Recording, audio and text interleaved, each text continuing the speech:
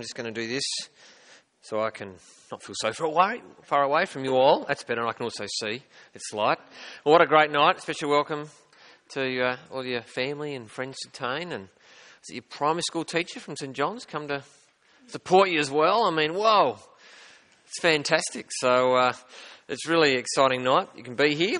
I'm John. I work with Jamie. And if you are a guest, if it's your first night here, I hope you're having a good time. And I think these heaters are the best heaters this side of the city.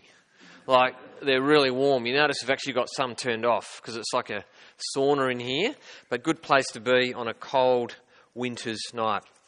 Well, I want to begin by sharing with you a category of people that the older I get, the more I come to love. It's a category of people who have the authority and the expertise to fix a problem when it really needs fixing. So let me give you an example. A few years ago, back in February 2012, after a jog, I had a pain in my left calf, and then my left leg didn't seem as powerful and stuff. I went to a physio, said, oh yeah, we tried this, didn't change anything. He tried sticking needles in me as well. That didn't help. We tried all sorts of things, thinking it was, strained muscle in the calf, whatever. And after about 6 weeks, sort of twigged that, maybe there's something else going on here, given that quite significant loss of strength in my lower leg.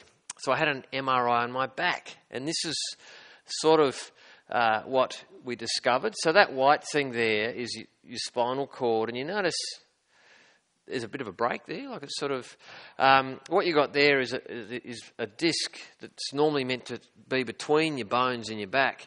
Some of it's like gone blah, and it's just splurted out into the back. And I had about this much of my disc pushing out, and my sort of nerve route to my lower leg, it sort of went like that.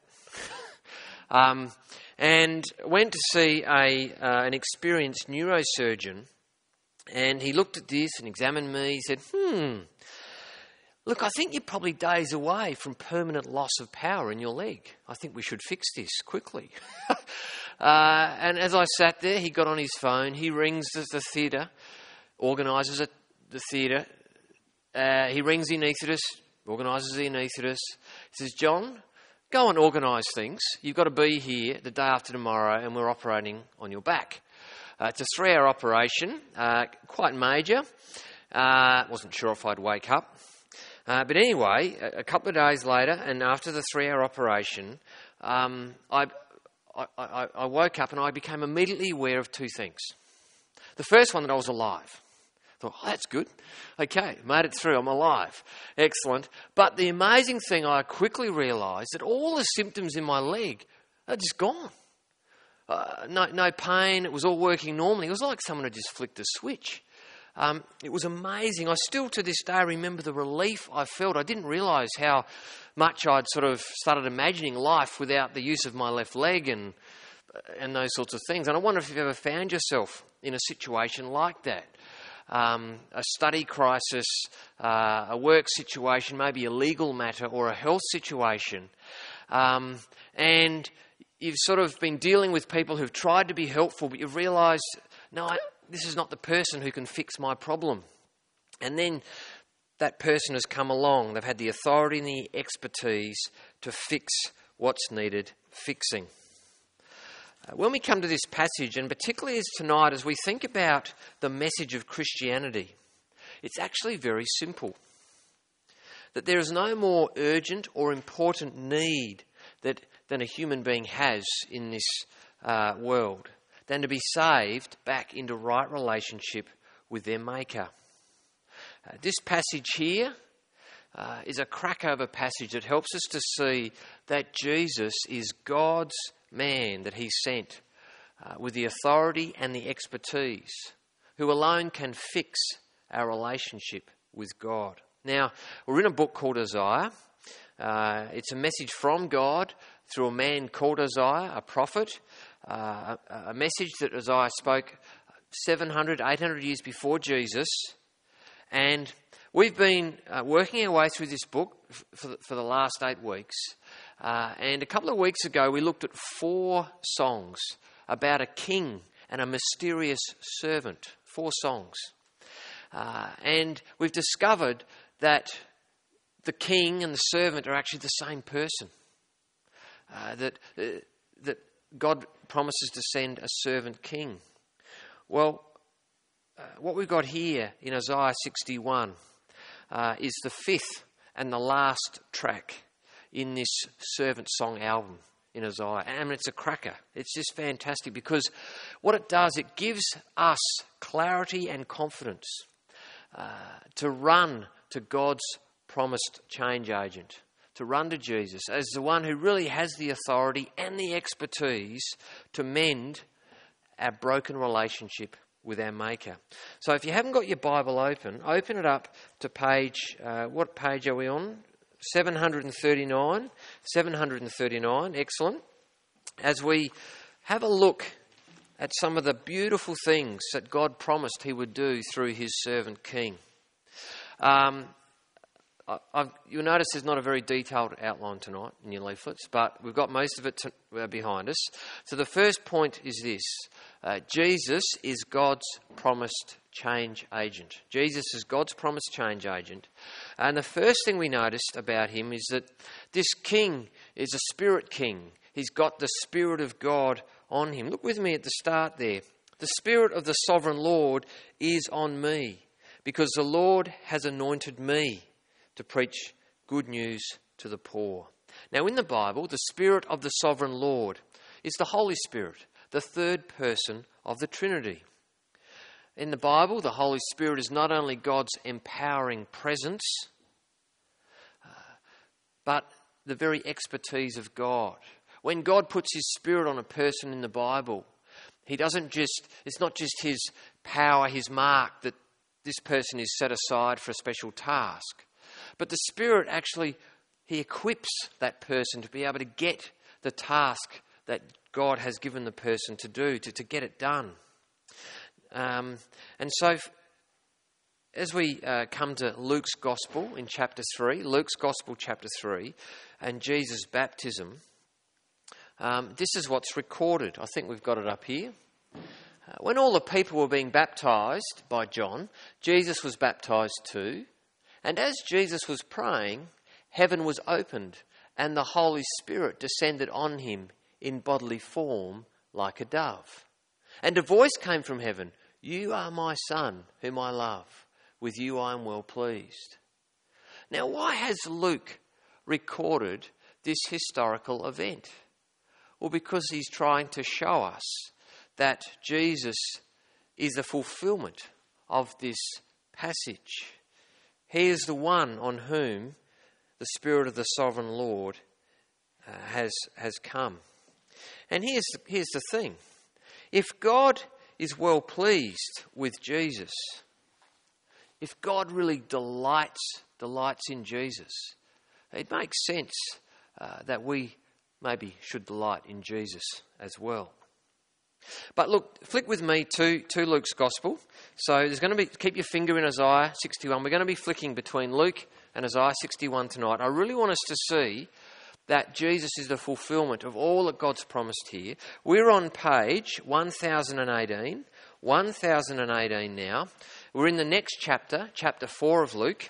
And Luke records when Jesus came out and started his public ministry as a 30-year-old. He's come home to his hometown. He's gone to his local church synagogue. He's been given the scroll of Isaiah, and he's found Isaiah chapter 61, and he's read from this chapter. Have a look with me there. So from verse 17, the scroll of the prophet Isaiah was handed to Jesus. Unrolling it, Jesus found the place where it is written, "The Spirit of the Lord is on me, because he has anointed me to preach good news to the poor. He has sent me to proclaim freedom for the prisoners and recovery of sight for the blind, to release the oppressed, to proclaim the year of the Lord's favour." Then Jesus rolled up the scroll, gave it back to the attendant, and sat down. And surprise, surprise, everyone's eyes were fixed on Jesus. Can't believe you just read that passage out. And what does Jesus say? He began by saying to them, "Today, this scripture is fulfilled in your hearing." Now just think about the claim that Jesus is making here. He's either a charlatan, he's lying, he's self-deceived, he's crazy, or he's actually telling the truth. Now, I don't know where you're at tonight and what you believe about Jesus, but it has to fall into one of those four categories. Now, if you're here and you do believe, might have the suspicion that maybe Jesus was the real deal, then God himself, heaven, gives us the application a few chapters later at Jesus' transfiguration. Luke records a time, he's about halfway through his ministry. He takes Peter, James and John, three of his disciples. He takes them up a mountain with him, and he's changed. Jesus' appearance, he's transfigured like glowing white, whiter than the sun. And then we read this, that while Jesus was speaking, a cloud appeared and covered Peter, James, John and Jesus. And Peter, James and John, they were afraid as they entered the cloud. A voice came from the cloud saying, "This is my son whom I have chosen. Listen to him."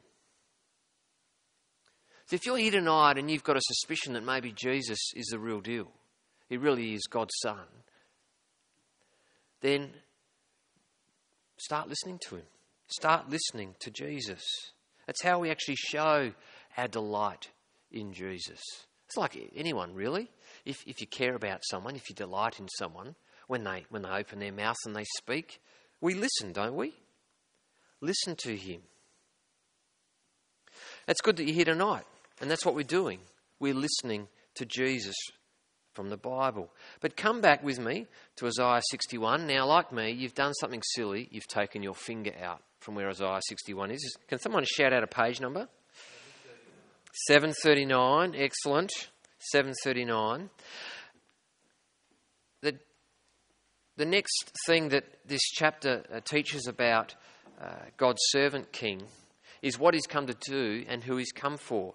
He's the servant king sent by God to set people free, Now, just behind me here, I've set out the next couple of verses here to try to capture a bit more of the original language that this was written in, so we can see just sort of how rhythmic, and there's a bit of a pattern here. He's sent me to proclaim good news to the poor, to bind up the brokenhearted, to proclaim freedom for the captives, to proclaim release from darkness for the prisoners, to proclaim the year of the Lord's favour, to proclaim the day of vengeance of our God, to comfort all who mourn, to provide for those who grieve in Zion. To proclaim, to bind up, to proclaim. We're not talking about the software program that this thing's using. To comfort, to provide. The message, the good news message of Christianity, the message about Jesus, it needs to be spoken, needs to be preached, to be claimed, it needs to be shared. Don't ask me why, but it's God's ordained way of how he wants to take the truth and the good news of his plan of salvation to people everywhere. As people like you and I, as we proclaim it, as we teach it, as we preach it, as we share it, as we speak it into people's lives. But notice who Jesus has come for. Notice who this servant king will come to serve. The poor, the brokenhearted, the captives, the prisoners, all who mourn, those who grieve in Zion. Now these words of promise, they've sort of got a more immediate contemporary application for Isaiah and his people there. Just remember that Isaiah is a big book. Part of the reason it's a big book is because God takes a fair bit of time to catalogue all the different ways that God's people and people from all the nations have been ignoring God, rebelling against God, rejecting God as their God, and God's discipline, his justice that has come upon them is first the Assyrians. He sent them, but then he saved them at the 11th hour. But then they haven't changed their ways. And so he said, well, I'm raising up the Babylonians. They're going to come are going to level Jerusalem, and they're going to carry the survivors away, and you're going to be in Babylon in a foreign land as aliens and strangers for 70 years. And then I'm going to bring a group of faithful people back to Jerusalem, and you're going to rebuild it. And so these words of promise, they're first spoken to this little band of people who are going to find themselves captive and broken-hearted and feeling like God's abandoned them. And the city of God, the city of Jerusalem, which in the Bible represents, if you like, the fulfilment of God's promises, that it's like they're dashed. That God's promises, they seem dashed, like there's no hope. But through Isaiah, God is giving them this message of comfort. He's going to send his servant king for the poor, the brokenhearted, the captives, the prisoners, those who grieve, for those who are holding firm, are waiting for God to come. Now, the word God uses to describe their spiritual condition, and in fact the spiritual state of every human being, is unrighteous, which just means that there is no one who's in the right with God. There's no one who can come before God and God will say and declare them to be in the right with him. We all fall short of God's glory. We all fail to love and honour God as we should. It's like what we've done. We've sort of done what so many Brits have done in the last week. Talked to Colin about that. You're a bit flat this morning, mate, weren't you? You're not the same. Yeah, just can't believe that it's happened. But they've voted to sort of leave the EU, to leave the European Union. They want to go it alone. Well, that's what every human being has done when it comes to God. We think that we can do a better job at life without God, without listening to God. Now, at the moment, I guess time will tell what the consequences are for Britain in going it alone, in leaving the EU. But friends, the Bible, it's very clear that the consequences for rejecting God's life-giving and loving rule for your life, the consequences are catastrophic. Catastrophic. That the wage God gives us is death and judgment, and He gives human beings what they ask for, an eternity without God and anything good.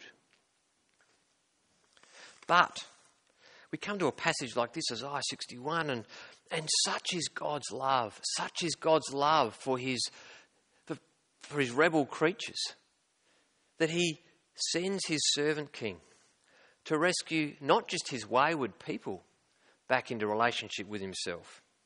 But in verse 5 of chapter 61, we read that this servant king is going to come and make it possible for aliens and strangers and foreigners from other nations to come back into right relationship with God. And here we sit tonight, many of us, here we sit tonight as living testimony. Living testimony to fulfilment. All sorts of, can I say, very beautiful aliens and strangers that have heard the gospel and have come to this servant king. And what is the servant king's mission? Freedom, release, year of the Lord's favour, the day of vengeance. What's that about? Well, he's come to release and set people free, not from, economic captivity we might find ourselves in or whatever, but actually to set us free from the forces and the powers that actually tear at life, that sabotage our relationship with God and with each other. The year of the Lord's favour, it's a word for the year of Jubilee. And I think I'm right in saying that I think every 50 years, what happened in the nation of Israel, it was like this reset button got set. And if you're a slave, you got set free. If you'd had to sort of sell your land to get out of debt or whatever it is, that was returned to you. It was like this massive reset button. All debts forgiven. And you started fresh again. And that's the idea that sits behind what this servant has come to do. To forgive all debts that we may have with our Maker. Past, present and future. Wiped clean. Imagine that. Never, ever being in debt to God again. The day of vengeance, at the English word, it sort of probably arouses negative connotations, the day of vengeance. But actually in the Bible, it has a more positive meaning. It's actually associated with the day of justice, where all wrongs are righted, and actually has the idea of redemption behind it. A day of redemption. And here's the thing. You may already be in economic debt. This little thing called HECS. Anyone? Yeah? Yeah. You're still going, mate. Yeah. All right. Yep. Or you may find yourself living somewhere where you're feeling oppressed, as many people in the world are, by a political regime. But these are not what we need to fear. This is not what people need to be set free from or released from. In chapter 12 of Luke's Gospel, he records Jesus saying this, I tell you, my friends, do not be afraid of those who kill the body and after that can do no more. But I'll show you whom you should fear. Fear him whom after your body has been killed has authority to throw you into hell. Yes, I tell you, fear him. And hell or Gehenna is that word. It's that reality, that place where God is not, where anything that you associate with good in this world, it's not there. It's a horrible existence. And who is the him that Jesus is talking about? Well, it's Jesus. He makes it very clear that it's before Jesus. God's given Jesus, his servant king, all authority, not just to save, but to judge. It's before Jesus will all stand and be sifted and audited on that day when he comes back. See, what's our most urgent and important need? It's not to be rescued from climate change. It's not border protection. It's not economic reform. It's not better health care. It's not even a cure for cancer. All those things are possibly good things for life in this world. These are not our most important and urgent need. Jesus said it's the forgiveness of this massive debt of sin that we owe to our Maker. It's that we be reconciled with our God. I'll give you an example again, back in Luke chapter 5 now. Luke records a couple of blokes who are really passionate to get their paralysed mate to Jesus so he can be healed. I mean, they're so committed that they come to the house where Jesus is. They dig a hole in the roof and they lower the guy down in front of Jesus, right there, plonk. And you can sort of imagine the scene. You know, there's their paralysed mate down in front of Jesus. The room's just crowded with people. There are these two mates sort of looking down through the hole, you know, looking to see what's Jesus going to do. And when Jesus saw their faith, he said, not, oh, mate, you're healed, get out of here, come on so I can keep teaching. He says, no. He says, friend, your sins are forgiven. Now, blind Freddie can see that this guy's greatest need is to walk again, isn't it? Surely he's paralysed. What does Jesus say? No, that's not your greatest need, mate. It's that your sins are forgiven. The religious leaders who are present, they smell a rat. That's not right, because they know only God has the authority to forgive sin. And so Jesus responds to their confusion and mumbling, saying this. I think we've got it here. I want you to know that the Son of Man has authority on earth to forgive sins. Jesus said to the paralysed man, I tell you, get up, take your mat and go home. Immediately he stood up in front of them, took what he'd been lying on and went home praising God. You read a gospel like Luke, Jesus performs many signs, many miracles, many healings. But of course, they're all signs to point to the reality that he has the authority of God to do the greater thing, the more urgent thing that we need, which is to forgive our sin, to forgive the debt that we owe to God. A little later, in response to some religious leaders who are upset with Jesus because he's hanging out with all the irreligious riffraff, like tax collectors and sinners and prostitutes, and Jesus is eating with them, and he says to these religious elite, he says, look, it's not the healthy who need a doctor, but the sick. I've not come to call the righteous, but sinners to repentance. People who know they're in debt to God and who want to turn back to God, who want to come back to God. I've come so they can come home to God. Again, in response to a wealthy businessman towards the end of his public ministry, a little bloke called Zacchaeus, who has to climb a tree to get a look at Jesus. And Jesus surprises everyone when he stops and says to Zacchaeus, come down, I want to come to your house. In fact, I'm coming to your house, and we're going to have a meal together. Zacchaeus can't believe it, and so he invites all his mates. And there's Jesus. They're throwing this dinner.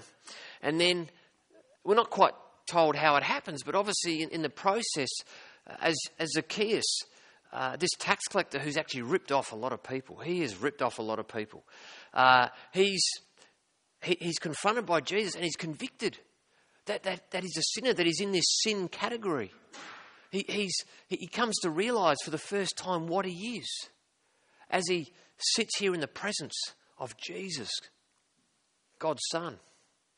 And so he stands up in the middle of all his mates and does the most amazing thing.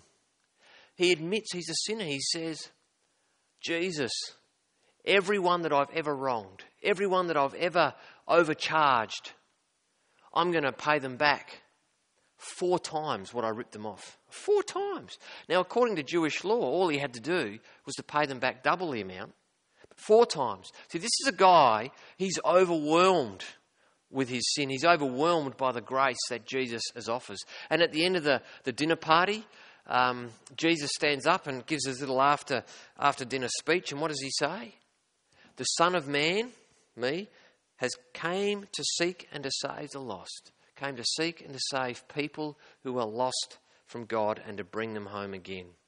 What's it like to experience the power and expertise of God's change agent? Well, it's to experience a great reversal, a great renewal. Just come back with me to Isaiah 61 if you've moved on, 739, and verse 3 and 7.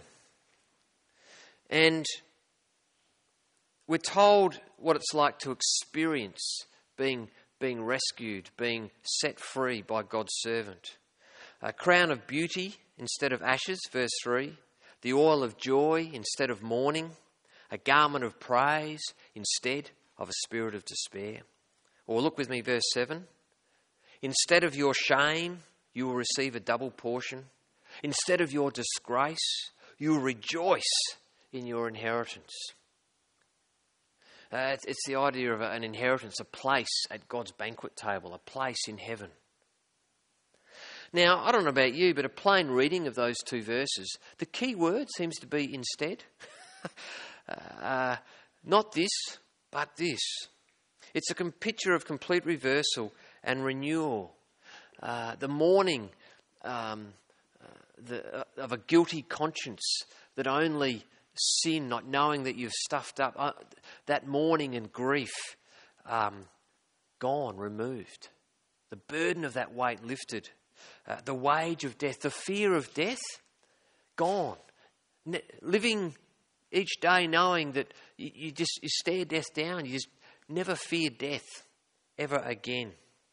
Sin's grief and the wage of death replaced by the joy of forgiveness, and the complete removal of death's fear. Again, I don't know where you're at tonight, but is this something you've experienced with Jesus yet? The power and the expertise of Jesus.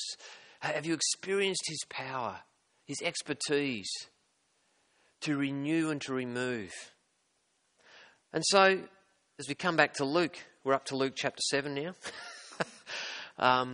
Luke chapter 7, and he brings us with Jesus and everyone who's following him outside to a little town called Nain, and Jesus and those following him, they're coming, they want to, just about to enter in through the town's gates, but their way is blocked. They can't get into the town because it's blocked by death, because a young man, maybe the age of some of the young men here, is dead. He's been carried out on a bier, on a stretcher, and following behind, mourning and grieving, is his mum, her only son, gone, dead. And behind her, the whole town grieving and mourning and wailing. Jesus' way in is blocked by death. And we're told that Jesus, he feels great compassion for the mother, great compassion. And that word sort of splagnizomai, it's like his innards churning. It's the strongest feeling you can feel towards another human being. And he's gripped by it. And what does Jesus say? Well, it's really quite ridiculous and quite horrible, really, if you think about the grieving mum there. Young man, I say to you, get up. He's dead. Young man, I say to you, get up. What a cruel joke. Oh. Next funeral you go to, try that.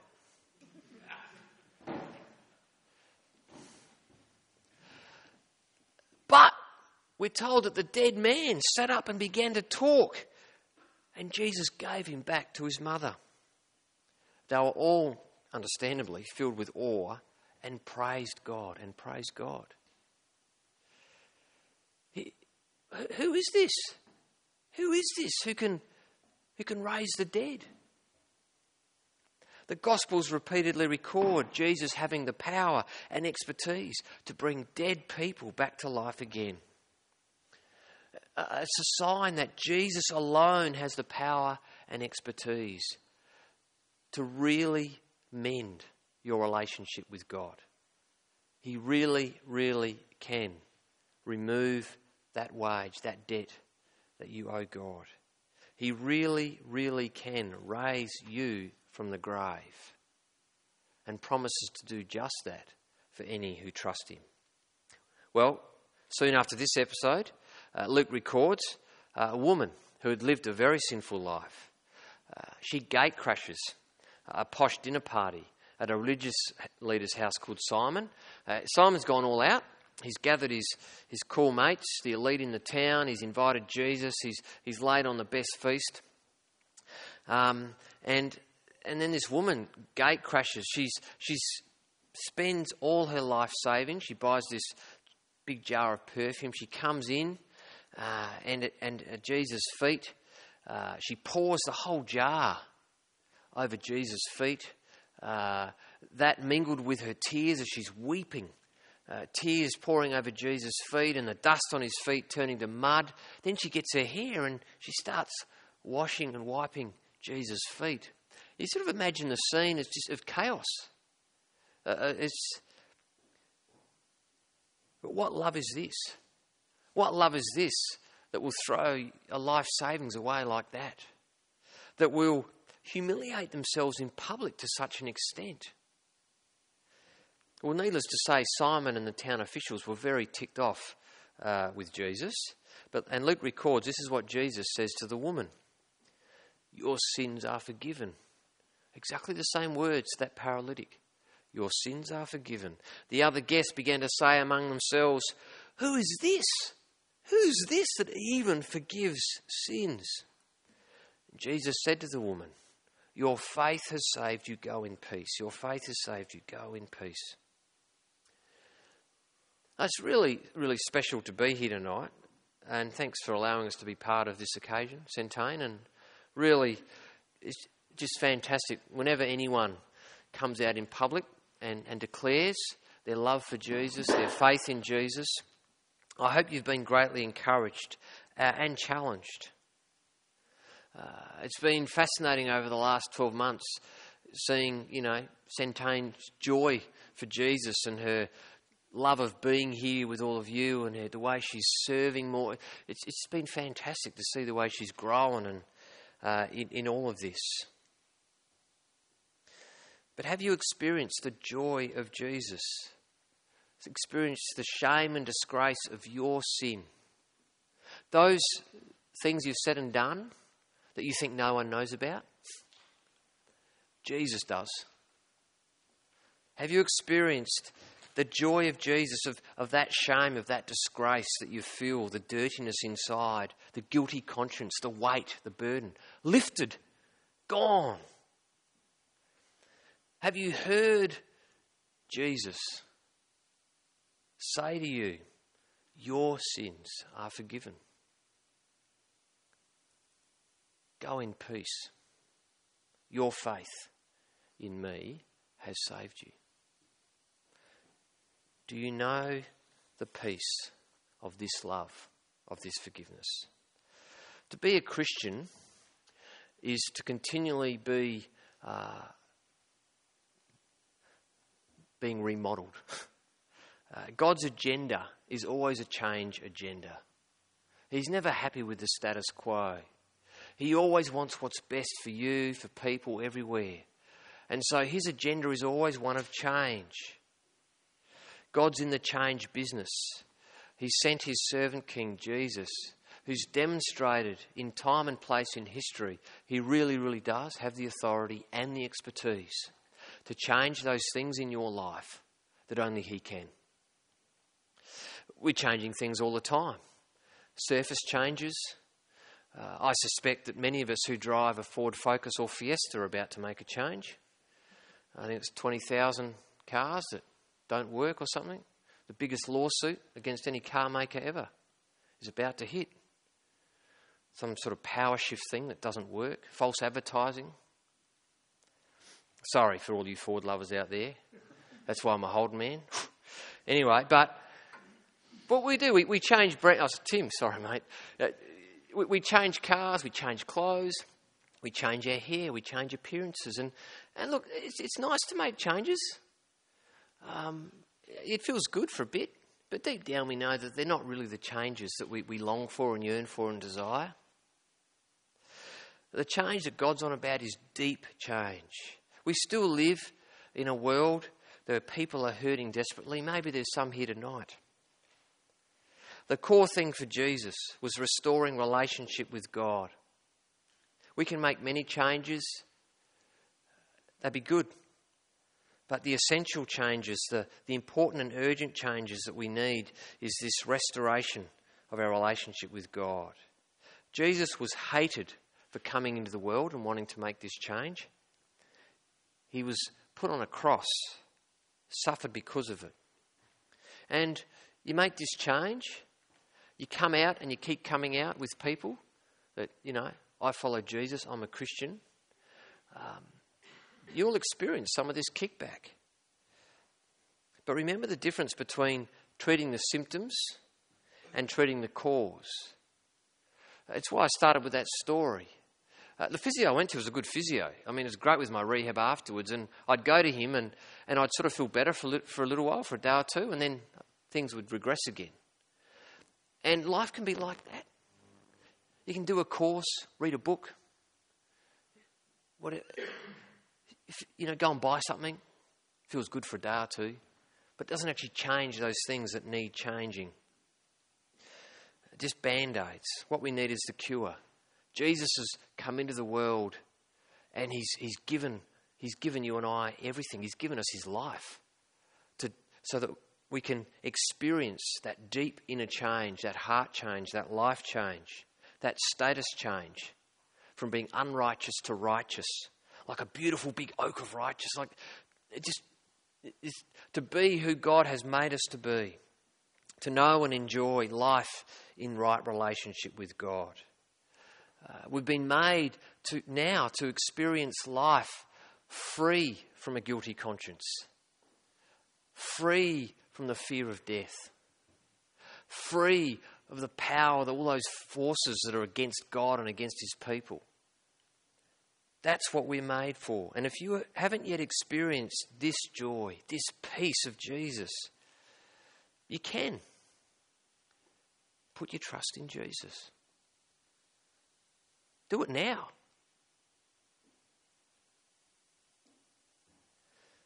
Last week, came in to check to see if our office here was ready for us to move into, and Andrew, who's the centre manager, he came out and said, "Oh, John, look, I'm really sorry, but we had an incident yesterday. Yeah, and so we couldn't do it." And I said, "Oh, what happened?" He says, "Oh, well, actually, a man in his 70s was sort of out riding his bike, and he dropped dead just out the front."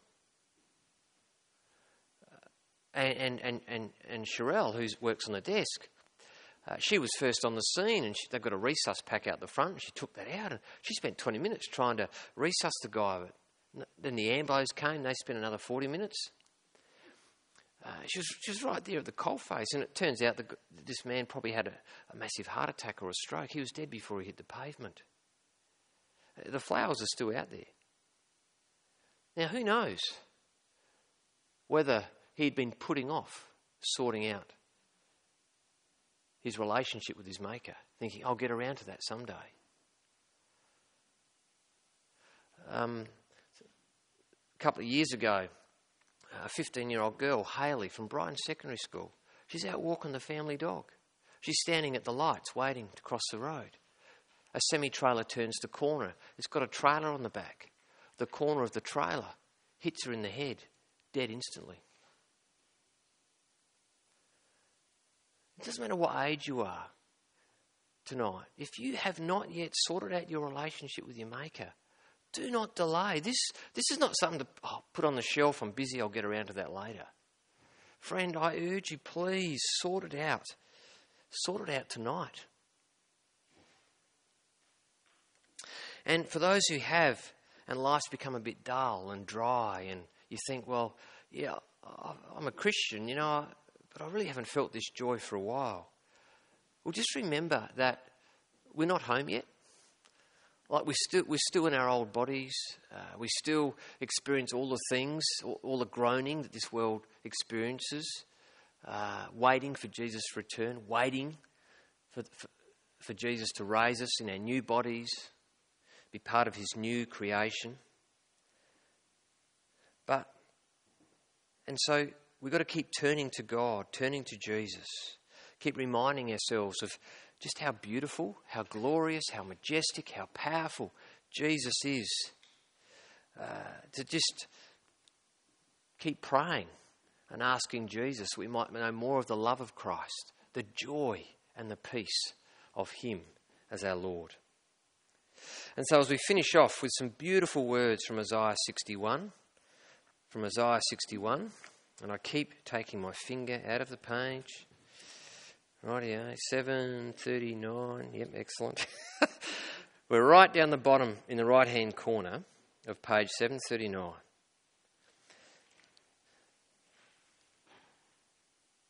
I delight greatly in the Lord. My soul rejoices in my God, for he has clothed me with the garments of salvation and arrayed me in a robe of righteousness.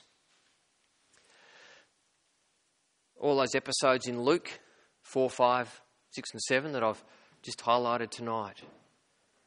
All people who come to meet Jesus and all leave Jesus doing what? Praising and rejoicing in God. Jesus is the fulfillment of all that you desire in life, all that God has promised. And his offer is joy, rejoicing, peace. I delight greatly in the Lord. My soul rejoices in my God, for he has clothed me with garments of salvation. How about we rejoice in our God now?